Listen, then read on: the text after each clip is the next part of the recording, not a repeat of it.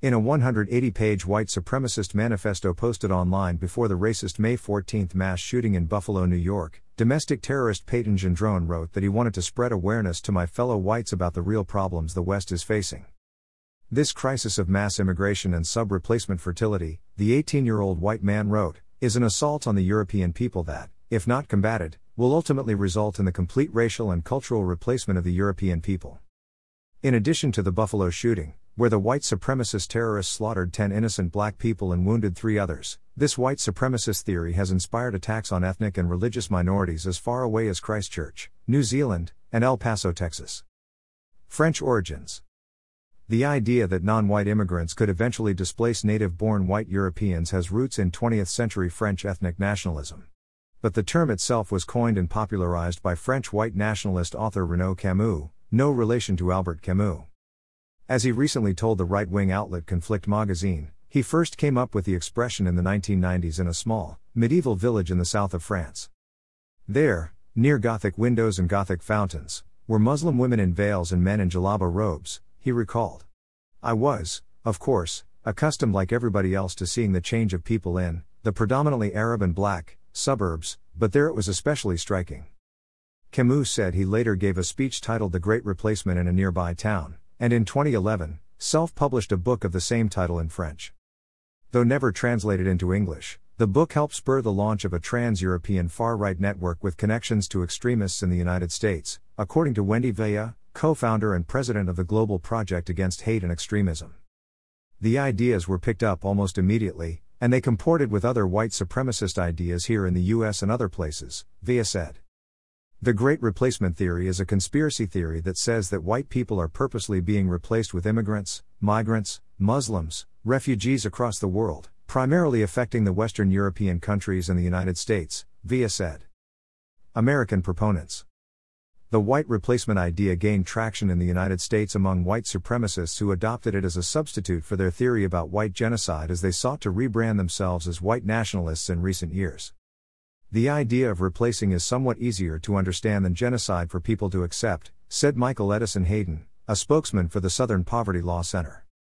Many Americans first became familiar with the term in 2017 when alt-right activists organized a rally in Charlottesville, Virginia, where activists chanted, "You will not replace us, and Jews will not replace us." The rally turned deadly when a neo-Nazi sympathizer drove his truck into counter-protesters, killing 32-year-old Heather Heyer. Going mainstream. The replacement idea is no longer confined to the outer edges of the far right. Increasingly, prominent conservative television hosts and politicians have faced accusations of using it as a trope to condemn mass immigration. Fox News host Tucker Carlson has become one of the most vocal proponents of the Great Replacement theory and has promoted on his show as well as to his significant social media audience with 5.2 million followers on Twitter, nearly 5 million on Facebook, and 1.8 million on Instagram. According to the ADL, white supremacists have consistently praised Carlson's promotion of the Great Replacement theory, the racist, anti-Semitic and xenophobic conspiracy that posits that white Americans are at risk of being disenfranchised by non-white immigrants, sometimes described euphemistically by Carlson as demographic change or replacing the population. Carlson has elevated the conspiracy theory that Democrats are plotting to replace legacy American voters with immigrants in more than 400 episodes of his show and discussed the falling white birth rate and shifting gender roles, another key component of the conspiracy, in over 200 episodes. In political terms, this policy is called the Great Replacement, the replacement of legacy Americans with more obedient people from faraway countries, Carlson said last September. Matt Gertz, a senior fellow at the left-leaning Media Matters, said Carlson started regularly discussing the idea in 2019.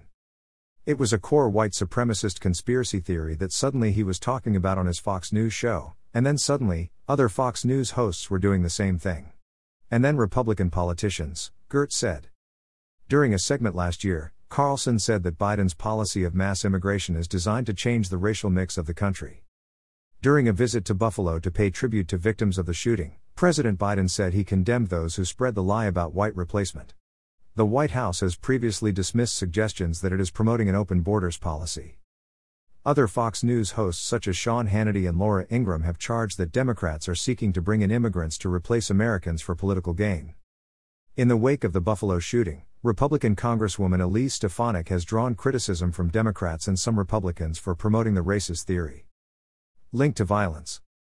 Extremism experts say the replacement idea propelled by Camus has inspired a string of deadly attacks by white supremacists on Jews, Muslims, Hispanics, and Black Americans in recent years. Those include the massacre of 13 worshippers at a synagogue in Pittsburgh in 2018, the slaughter in 2019 of 51 Muslims at 2 mosques in New Zealand, and the mass killing of 23 people, most of whom were Hispanic, at a Walmart store in El Paso, Texas, in 2019.